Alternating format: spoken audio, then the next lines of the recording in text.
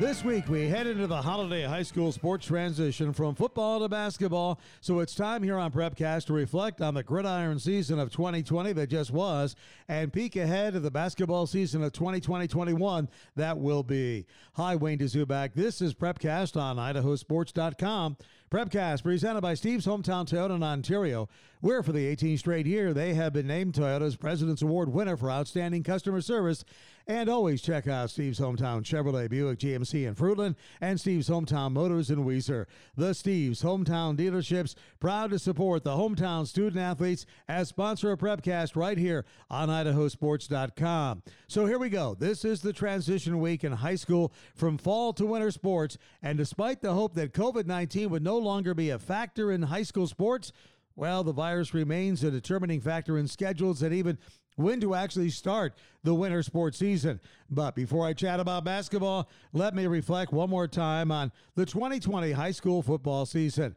You know, to be perfectly honest, the 2020 season in the Gem State had all the appearance of a season that would implode right before our eyes. But I'll tell you what, everybody from activity directors to coaches to student athletes to parents came together and the season was saved. And what a wonderful football championship Saturday we experienced this past weekend. We had 6 championship games, all played on Saturday. And what made it even more fun was the fact that each of the 3 locations was able to host a doubleheader. 5A and 2A games in Rexburg, 4A and 3A action played at Middleton, and 1A Division 1 and 2 championships played at Twin Falls High School. What's more, the Idaho High School Activities Association allowed a predetermined amount of fans to watch each game. Now, for some teams, folks, that really didn't make much of a difference, okay? Not much at all. But for teams like Rocky Mountain, it was the first time all season the Grizzlies were able to look up and actually see fans in the stands. For instance, a couple of weeks ago, I called the Rocky Mountain Coeur d'Alene semifinal game at Rocky to an empty stadium. The very next day, I was over in Homedale calling the 3A semifinal game between South Fremont and the Trojans, and both the South Fremont stands on the far side and the Homedale bleachers were packed to capacity. Once again, it seems the only consistency about the 2020 season was inconsistency, a trend that to me appeared to hold true even on Championship Saturday, where anyway, at least in Middleton, the crowd looked to be far greater in numbers than the limits set for each classification. Now, enough about that, because the bottom line is I thought the championship atmosphere of Middleton, where I called that 3A title game, was wonderful, and what a job by Middleton Activities Director Andy Ankeny and his volunteers. So, a reflection of 2020 with thoughts. Let's start from Middleton, where I was Saturday. First of all, in 4A, Skyline won the 4A title, beating Emmett 42-22.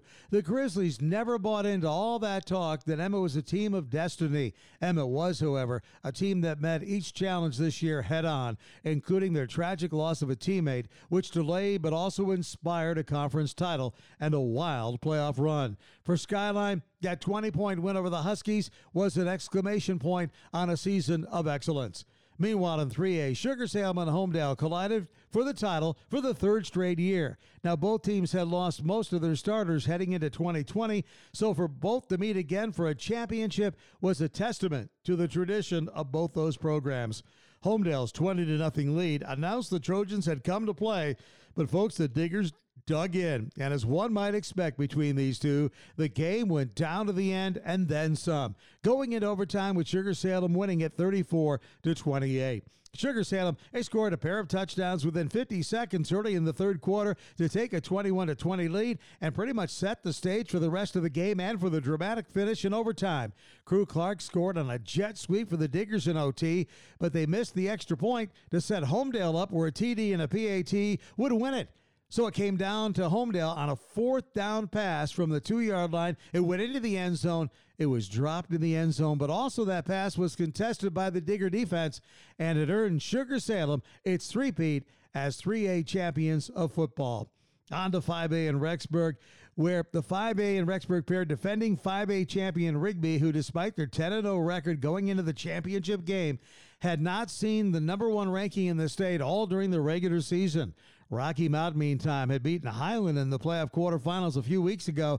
And as I mentioned during that broadcast here on IdahoSports.com, each of the last 4 times those two teams had played in the playoffs, the winner of that game between Highland and Rocky had gone on to take the 5A state championship. And now you can make it 5 in a row because the Grizzlies top Rigby 17-14.